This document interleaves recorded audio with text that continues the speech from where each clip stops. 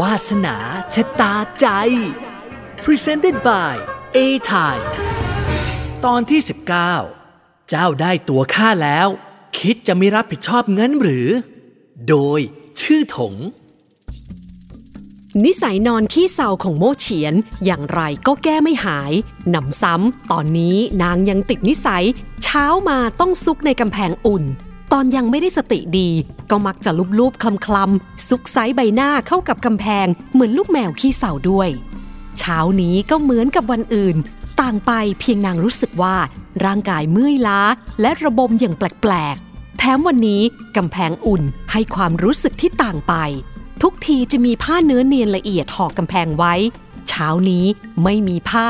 กลายเป็นหนังห่อกำแพงแทนตัวหนังไม่เรียบมีรอยนูนยาวๆมากมายบางรอยก็หนาบางรอยก็บางแรกๆโม่เฉียนหงุดหงิดไม่ชอบใจแต่ลูบไปมาก็เพลินดีกระทั่งตื่นเต็มตาดีนางถึงจำได้ว่าทำไมเช้าวันนี้ถึงได้ต่างออกไปนางลุกพรวดขึ้นนั่งจนผ้านวมหนาเลื่อนหล่นช่วงบนเย็นวาบโม่เฉียนหน้าแดงก่ำด้วยความขัดเขินรีบคว้าผ้ามาปกปิดวุ่นวายกำแพงอุ่นของนางกระเพื่อมเล็กน้อยด้วยเสียงหัวเราะเห็นหมดแล้วเจ้าจะอายอะไรกันโม่เฉียนไม่ตอบนางห่อตัวด้วยผ้าห่มหนาจนคล้ายดักแด้คลานกระดึบพยายามจะลงจากเตียงให้เร็วที่สุดแต่ทั่วป่าจินไม่ยอมปล่อยนางไปง่ายๆเขากอดนางไว้จากด้านหลังซุกไซผัวพันไม่เลิกราเจ้าชอบนอนตื่นสายไม่ใช่หรอเฉียนตอนนี้ยังเช้ามิสู้นอนพักเอาแรงกันอีกสักครู่ดีไหมหญิงสาวบิดตัวพยายามหนีการเกาะกุมเอ่ยเสียงเข้มว่าปล่อยข้าจะลุกน้ำเสียงและกิริยาไม่ต่างจากผู้ทำผิดพลาดจนเกิดความเสียใจใหญ่หลวงทำให้แม่ทัพหนุ่มชะงักไปสีหน้าที่เปี่ยมไปด้วยความสุขและความเบิกบานเลือนหายไปทันทีเขาคลายวงแขนที่โอบรัดนางออกก่อนอย่างเย็นชาว่าโม่เฉียนเจ้าได้ตัวข้าแล้วคิดจะไม่รับผิดชอบงั้นหรอโม่เฉียนที่เป็นอิสระและกำลังจะคลานตุ้มเตี้ยมลงจากเตียงชะงักกึกนางหันมามองหน้าผู้พูดด้วยความประหลาดใจเดี๋ยวนะประโยคนี้ควรเป็นนางที่ไม่ใช่หรือฉะไหนเขาจึงแย่งบทนางไปหน้าด้านๆเช่นนี้ยิ่งพอเห็นนางหันไปถลึงตาใส่อย่างไม่พอใจท่านแม่ทัพใหญ่แห่งล้านโจก็ยิ่งคร่ำครวญราวกับไม่ได้รับความยุติธรรมเจ้าเห็นข้าเป็นของมีตำหนิใช่หรือไม่ถึงหวังแค่กินข้าจนถึงกระดูกแล้วทอดทิ้งไม่ใยดีทั่วป่าจินหุบปากไปเลยโม่เฉียนฉุนจนตวาดเขาเสียงแหลมท่านหรือถูกกินจนถึงกระดูกข้าต่างหากที่ถูกท่านกินแบบไม่ยอมคลายกระดูกและยังมีหน้าเฮ้ยข้าไม่รู้จะเสียเวลาพูดกับท่านไปทำไมนางเลิกคลานเปลี่ยนเป็นตั้งท่าจะกระโดดลงจากเตียงแต่ทั่วป่าจินฉวยผ้านวมที่ตัวนางไว้แน่นโม่เฉียนหันไปตั้งท่าจะเล่นงานชายหนุ่มแต่พอเห็นสีหน้าที่เปลี่ยนเป็นจริงจังของเขาใบหน้าที่ปราศจากรอยยิ้มเจ้าเล่ห์ที่คุ้นตาหญิงสาวก็พูดอะไรไม่ออกเรื่องของเราเจ้าเสียใจแล้วใช่หรือไม่โม่เฉียนหญิงสาวได้ยินเขาเรียกชื่อนางก็รู้ว่าทั่วป่าจินโกรธแล้วจริงๆและเมื่อเขาร้อนนางกลับเย็นได้โม่เฉียนตอบโดยสบตาเขาอย่างเปิดเผยว่าเรื่องของเราข้าโม่เฉียนไม่เคยนึกเสียใจถ้าเป็นเช่นนั้นจริงฉะไหนเจ้าจึงไม่เชื่อว่าข้าจะแต่งเจ้าเป็นภรรยาเดียวชั่วชีวิตของข้าชายหนุ่มถามตรงๆไม่ใช่ข้าไม่เชื่อท่านแต่นางถอนใจอยากจะโบกมือโบกไม้ตามอารมณ์ด้วยแต่ติดขัดตรงที่มือนางยึดผ้านวมไว้จึงทำได้เพียงขยับปากเท่านั้นท่านกับข้าฐานะเราแตกต่างกันเหลือเกินทายาทของอันติ้งโหจะแต่งสตรีไร้ฐานะไร้ตระกูลได้ยังไงที่สำคัญท่านเป็นแม่ทัพเป่ยเว่ยจะมีภรรยาเป็นหญิงต่างแคว้นได้ยังไงเจ้ากังวลใจด้วยเรื่องเล็กน้อยพวกนี้เองเหรอเขาทำหน้าเหมือนกับว่านางคิดอะไรช่างไร้สาระเหลือเกินท่าทีที่แสดงอาการว่าข้าเหนือกว่านั้นทำเอาโม่เฉียนอารมณ์เริ่มขุ่นมัวแต่ยังไม่ทันอะไรทั่วป่าจินก็ว่าเรื่องแต่งงานระหว่างคนต่างแคว้นมีให้เห็นมากมายแม้แต่ฮ่องเต้ยังรับองค์หญิงต่างแคว้นเข้าวังเพื่อเชื่อมสัมพันธ์เรื่องเจ้ากับข้าถือว่าเล็กน้อยถ้าจะมีปัญหาอะไรข้าแบกรับไว้เองเจ้าไม่ต้องห่วงส่วนเรื่องจนอันติ้งโหเมื่อถึงตรงนี้ริมฝีปากของเขาบิดเบี้ยวเล็กน้อยเทียบแล้วเจ้าดีงามกว่าทุกคนที่นั่นเจ้าเข้าไปเป็นสะใภ้จวนที่เหลวแหลกของข้าต้องถือว่าข้าผิดต่อเจ้าเสียด้วยซ้ำ ชายหนุ่มวางมือข้างหนึ่งลงบนบ่าขาวนวลของโม่เฉียนอย่างรักใคร่ เขาให้คำมั่นเฉียนเจ้าไม่ต้องห่วงเจ้าได้ข้าแล้วเป็นตายร้ายดียังไงข้าก็ต้องให้เจ้ารับผิดชอบข้าอย่างแน่นอนทั่วป่าจินเจ้าคนบ้าโมเฉียนละมือข้างหนึ่งไปคว้าหมอนขึ้นฟาดเขาทั่วป่าจินอาศัยจังหวะหญิงสาวสารวนหาจุดเหมาะๆทุบตีดึงผ้านวมออกจากมือข้างที่เหลือของนางอากาศยามเช้าทำให้หญิงสาวสถานเยือกยอดสวงงามเจอความหนาวเย็นหดจีบเป็นสีเข้มทำให้ดวงตาเหี่ยวที่จับจ้องอยู่เป็นประกายวาววับเขายื้อไว้ไม่ให้นางแย่งผ้านวมกลับคืนปากว่าเฉียนเช้าขนาดนี้เจ้าตัดใจลุกจากเตียงอุ่นได้หรอพักอีกสักหน่อยเถิดไว้พออากาศอุ่นเราค่อยลุกก็ยังไม่สายสองสามีภรรยาช่างตีเหล็กพักผ่อนอยู่ที่หมู่บ้านเล็กๆอีก 2-3 วันตลอดเวลาทั้งคู่ออกจากบ้านน้อยมากและทุกครั้งที่แม่ไปหรือแม่เสี่ยวหม้อแวะไปหาน้องเฉียนก็มักออกมาต้อนรับด้วยใบหน้าแดงเรื่อทั้งคู่ไม่เคยพบหน้าช่างเผยเลยจนชักนึกเป็นห่วงว่าอาการของชายหนุ่มอาจจะย่ำแย่กว่าที่คิดถึงไม่ยอมออกจากห้องเลยโชคดีที่ท่านหมอกู้ยืนยันว่าคนไข้ของเขาอาการดีขึ้นมากแล้วจริงๆหญิงทั้งสองจึงค่อยวางใจเย็นก่อนออกเดินทางจางเกินเลี้ยงขอบคุณสองสามีภรรยาแม่ทั้งสองคนจึงเห็นว่าช่างเผยนั้นสุขภาพแข็งแรงดีแล้วจริงๆทั้งคู่โล่งใจช่วยกันจัดอาหารแห้งผักดองใส่ไหเตรียมให้ทั้งคู่นำไปฝากญาติที่เมืองหลวงด้วยเช้าตรู่เผยวี่และภรรยาเตรียมออกเดินทางท่านหมอกู้พาชายคนหนึ่งท่าทางแข็งแรงหน้าตาซื่อๆมาด้วยชายผู้นี้ชื่อวนเจินมีอาชีพเก็บสมุนไพรขายเขาเดินทางไปชิ่งหยางเพื่อขายสมุนไพรบ่อยครั้งรู้จักผู้คนในเมืองไม่น้อยท่านหมอจึงให้เขาไปส่งสองสามีภรรยาทั่วป่าจินตื้นตันใจที่หมอชราดูแลเอาใจใส่ทุกอย่างจึงตอบแทนด้วยการมอบเงินให้ท่านหมอกู้จำนวนหนึ่งหมอชราไม่ยอมรับแม้แม่ทัพหนุ่มจะพยายามแค่ไหนหมอชราก็สายหน้าท่าเดียวสุดท้ายเขาจึงต้องเก็บเงินคืนทำได้เพียงอำลาท่านหมอด้วยความเคารพเท่านั้นเมื่อรำลาทุกคนแล้วทั้งสามก็ออกเดินทางเวินเจินแข็งแรงมีกำลังมากเขารับหน้าที่บังคับลาเทียมเกวียนแทนโม่เฉียนและไม่รู้ว่าชายหนุ่มเก่งเรื่องนี้หรือลาทั้งสองตัวได้หยุดพักหลายวันพวกมันจึงคึกคักมีเรี่ยวแรงมากและเชื่อฟังเป็นพิเศษพอออกเดินทางก็เดินกันกุบกับแข็งขันใช้เวลาแค่ครึ่งวันก็ถึงเมืองชิ่งหยางชิ่งหยางเป็นเมืองใหญ่มีทิวทัศน์สวยงามขึ้นชื่อเรื่องอาหารเลิศรสที่สำคัญชิ่งหยางเป็นเมืองท่าใหญ่สำหรับนักเดินทางที่ต้องการเดินทางทางน้ำสู่เมืองหลวงตามปกติจากที่นี่เดินทางทางถนนไปถึงเมืองหลวงต้องใช้เวลาไม่ต่ำกว่า20 วันแต่ถ้าล่องไปทางน้ำจะลดเวลาเดินทางไปได้มากกว่ากึ่งหนึ่งและเนื่องจากเป็นเมืองสำคัญการตรวจตราผู้คนที่เข้าออกในเมืองจึงค่อนข้างเข้มงวดถ้าผู้ใดช่างสังเกตหน่อยจะเห็นว่าในช่วงเวลาเกือบเดือนที่ผ่านมาแถวหน้าด่านประตูเข้าเมืองยังมีคนจำนวนหนึ่งเฝ้าจับตาผู้คนที่ผ่านเข้าประตูเมืองมาด้วยโดยเฉพาะผู้ที่เดินทางมา2 คนชายหญิงโชคดีที่หมอกู้ให้เวินเจินเดินทางมาด้วยฝ่ายนั้นทำราวกับว่าเป็นญาติของช่างเผยเจ้าหน้าที่ตรวจตราคนเข้าเมืองที่เป็นลูกศิษย์หมอกู้ยังทักทายคนทั้ง3ดีราวกับว่ารู้จักกันมาหลายปีดีดักช่างเผยหน้าตาดำคล้ำไม่สะดุดตากับเมียจึงเข้าเมืองชิ่งหยางได้โดยไม่มีใครสนใจทั่วป่าจินพาโม่เฉียนและเวินเจินไปพักที่โรงเตี้ยมเล็กๆแห่งหนึ่งชิ่งหยางที่อยู่ใกล้ทะเลและตั้งอยู่ทางใต้มากกว่าหลานโจพื้นที่โดยรอบจึงไม่ประสบปัญหาเรื่องภัยแล้งอาหารการกินจึงค่อนข้างอุดมสมบูรณ์แต่ช่างตีเหล็กไม่อาจสั่งอาหารมากมายได้แค่กับข้าวพื้นๆ2-3 อย่างก็เหมือนจะดีพอสมฐานะแล้วชายหนุ่มจึงกระซิบกับโม่เฉียนว่ารอไว้กลับมาที่นี่อีกเมื่อไหร่ข้าจะสั่งอาหารชั้นเลิศของที่นี่ให้เจ้าได้ลองลิ้มชิมรสดูหลังกินอาหารเรียบร้อยทั่วป่าจินไปดูเรื่องเรือที่จะเดินทางไปเมืองหลวงจากนั้นก็ซื้อข้าวของจำนวนหนึ่งสมุนไพรอาหารแห้งโสมอย่างดีและปลิงทะเลให้เวินเจินนำกลับไปให้ท่านหมอกู้และครอบครัวจางครอบครัวกู้ลา2 ตัวเอาไปเมืองหลวงด้วยลำบาก ชายหนุ่มจึงให้เวินเจินนำไปมอบให้ไปไปกับเสี่ยวม่อคนละตัวเวินเจินฟังแล้วถึงกับออกปากว่าเด็กทั้งสองนอกจากจะมีความสุขมากแล้วยังต้องถือว่าร่ำรวยขึ้นทันตาเห็นเช้าวันรุ่งขึ้นเวินเจินไปส่งสองสามีภรรยาช่างตีเหล็กลงเรือลำใหญ่นอกจากเสบียงอาหารแพรพันเล็กน้อยกับของฝากที่แม่ไปไปและแม่เสี่ยวม่อจัดให้แล้วสิ่งอื่นทั่วป่าจินยกให้เวินเจินทั้งหมดฝ่ายหลังรีบร้อนปฏิเสธบอกว่ามากเกินไปแต่แม่ทัพหนุ่มแย้งว่าเทียมเกวียนกับข้าวของพวกนี้ข้าเอาไปด้วยก็ไม่สะดวกขายก็ไม่ได้ราคาสู้ให้น้องเวินเอาไปใช้จะดีกว่าแต่ถ้าน้องเวินไม่อยากรับไว้ก็ถือเสียว่าข้าฝากไว้ก่อน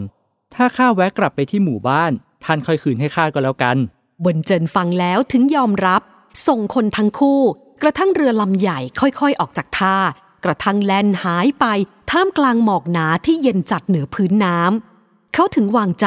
ผูกลาตัวหนึ่งไว้ท้ายเกวียนแล้วบังคับเกวียนกลับไปซื้อข้าวของอีก 2-3 อย่างก่อนกลับหมู่บ้านไปอย่างชื่นบานบนเรือใหญ่โมเฉียนมองการจากไปของเวินเจินอย่างกังวลเล็กน้อย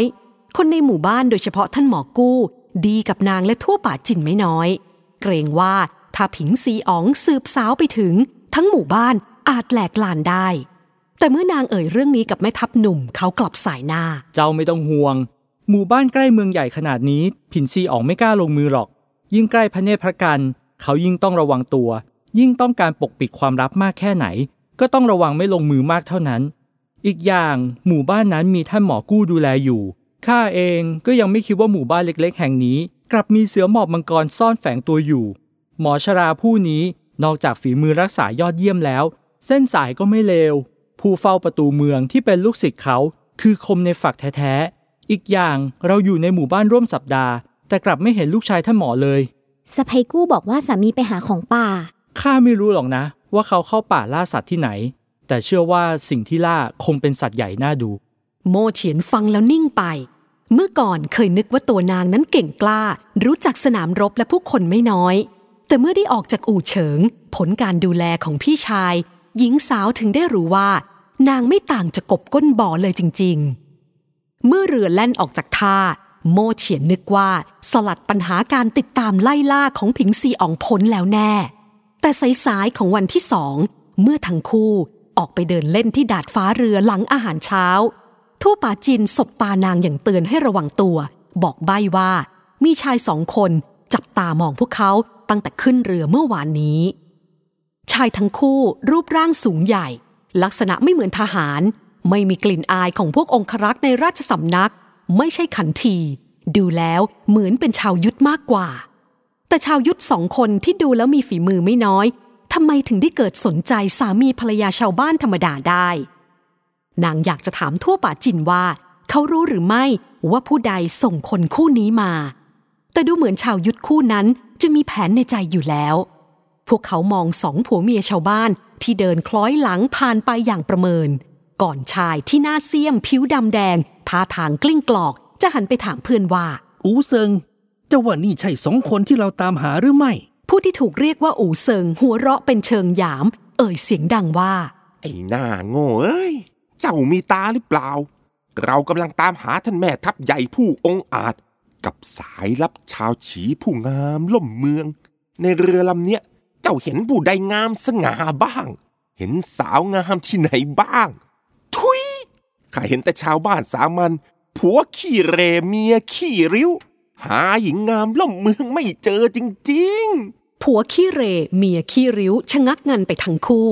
แม้จะรู้ว่าเป็นการยั่งเชิงเพื่อดูปฏิกิริยาของคนทั้งคู่แต่จะให้โม่เฉียนทำตัวรีบตัวหนีบเลี่ยงปัญหาเหมือนหญิงชาวบ้านทั่วไปนางทำไม่ได้เมียจ๋าทั่วป่าจินเอ่ยเสียงสั่นเหมือนกลัวแต่ดวงตาเหี่ยวเป็นประกายอย่างนึกสนุกเมื่อเห็นหญิงสาวหันขวับไปหาชายทั้งคู่ดวงตาลุกวาวเจ้าใครปากหมาด่าว่าข้ากับผัวขี้ริ้วขี้เรผัวข้าน่ะช่างเถอะเพราะเขาขี้ริ้วจริงแต่มาหาว่าข้าขี้เรพวกเจ้ามีตาหรือไม่นางยกมือเท้าสะเอวท่าทางเอาเรื่องเหมือนแม่เสือชายชาวยุทธทั้งคู่ชะงักไปแต่ยังไม่ทันได้เปิดปากเอ่ยอะไรแม้แต่ครึ่งคำโม่เฉียนก็ชี้หน้าด่าว่าดูสารรูปพวกเจ้า2 คนสิคนหนึ่งหน้าเหมือนหมู อีกคนหน้าแหละมันไก่บ้านข้าและยังมีหน้ามาหาว่าข้าขี้เหร่รู้หรือไม่ข้าเนี่ยสวยที่สุดในหมู่บ้านซีซันแล้วแต่ข้าไม่สวยจะมีแม่สื่อมาเหยียบบ้านข้าจนพื้นดินสึกไป 2-3 ชุนหรือถามหน่อยเถอะพวกเจ้ามีเมียหรือยังหาเมียให้สวยเท่าข้าได้ไหมถุยมาหาว่าคนอื่นขี้ริ้วไม่มองตัวเองซะบ้างเมียจ๋าข้าขอร้องล่ะอย่าหาเรื่องเลยนี่ไม่ใช่บ้านเรานะพ่อแม่เจ้าก็อยู่ไกลมีอะไรใครจะปกป้องเจ้าตัวสามีที่เห็นชัดว่ากลัวหงอรีบห้ามปรามแต่หญิงชาวบ้านปากร้ายไม่เพียงไม่หยุดยังหันไปตบตีสามี2-3 ทีพร้อมตะคอกเจ้าขี้ขาดเห็นคนอื่นเขาดูถูกเมียตัวเองแทนที่จะปกป้องกับกลัวหัวหดเหมือนลูกเต่าน้อยข้าคิดผิดจริงๆที่แต่งให้เจ้าถ้ารู้อย่างนี้ข้าแต่งให้พี่สวีที่ข้างบ้านดีกว่าถึงเขาจะเป็นคนเชื่อสุกรแต่คงไม่ยืนเฉยๆดูเมียถูกทำร้ายแบบนี้ฮะสามีที่ง้อเมียอย่างหนักทำท่าเหมือนไก่ตัวผู้ที่ถูกรุกถิ่นเขายืดตัวพองถามลั่นว่าอะไรนะนี่เจ้าเห็นไอ้คนฆ่าหมูนั่นดีกว่าข้าเหรออาเหมยที่แท้เจ้าไม่ได้รักข้าเลยใช่ไหมแต่บ้าเจ้าคู่ควรให้ข้ารักหรือแค่ผู้ชายอัปลักษณ์ปากเสีย2 คนเจ้าก็กลัวเขาหงอแล้วคนขี้ขาดอย่างนี้ข้าเหมยเหนียงไม่น่าแต่งให้เจ้าเลยเสียงของเมียช่างตีเหล็กไม่เบานักเพียงครู่เดียวก็ดึงดูดผู้โดยสารอื่นในเรือให้ล้อมวงเข้ามามองด้วยความสนใจส่วนใหญ่เป็นชาวบ้านฐานะไม่ดีนักที่มุงดูและวิจารณ์กันอย่างสนุกสนานส่วนผู้โดยสารด้านหัวเรือที่เป็นเศรษฐีผู้มีอันจะกินทั้งหลายพากันนิ้วหน้ารังเกียจบ่นพึมพำว่าพวกต่ำช้าน่ารำคาญก่อนสะบัดหน้าจากไปชาวยุทธทั้งสองไม่เคยเจอเรื่องแบบนี้จึงรู้สึกอับอายไม่น้อยแถมยิ่งเจอคำด่าทั้งจิกทั้งกัดจากนางหญิงชาวบ้านหน้าดำ1 ใน 2เริ่มโมโห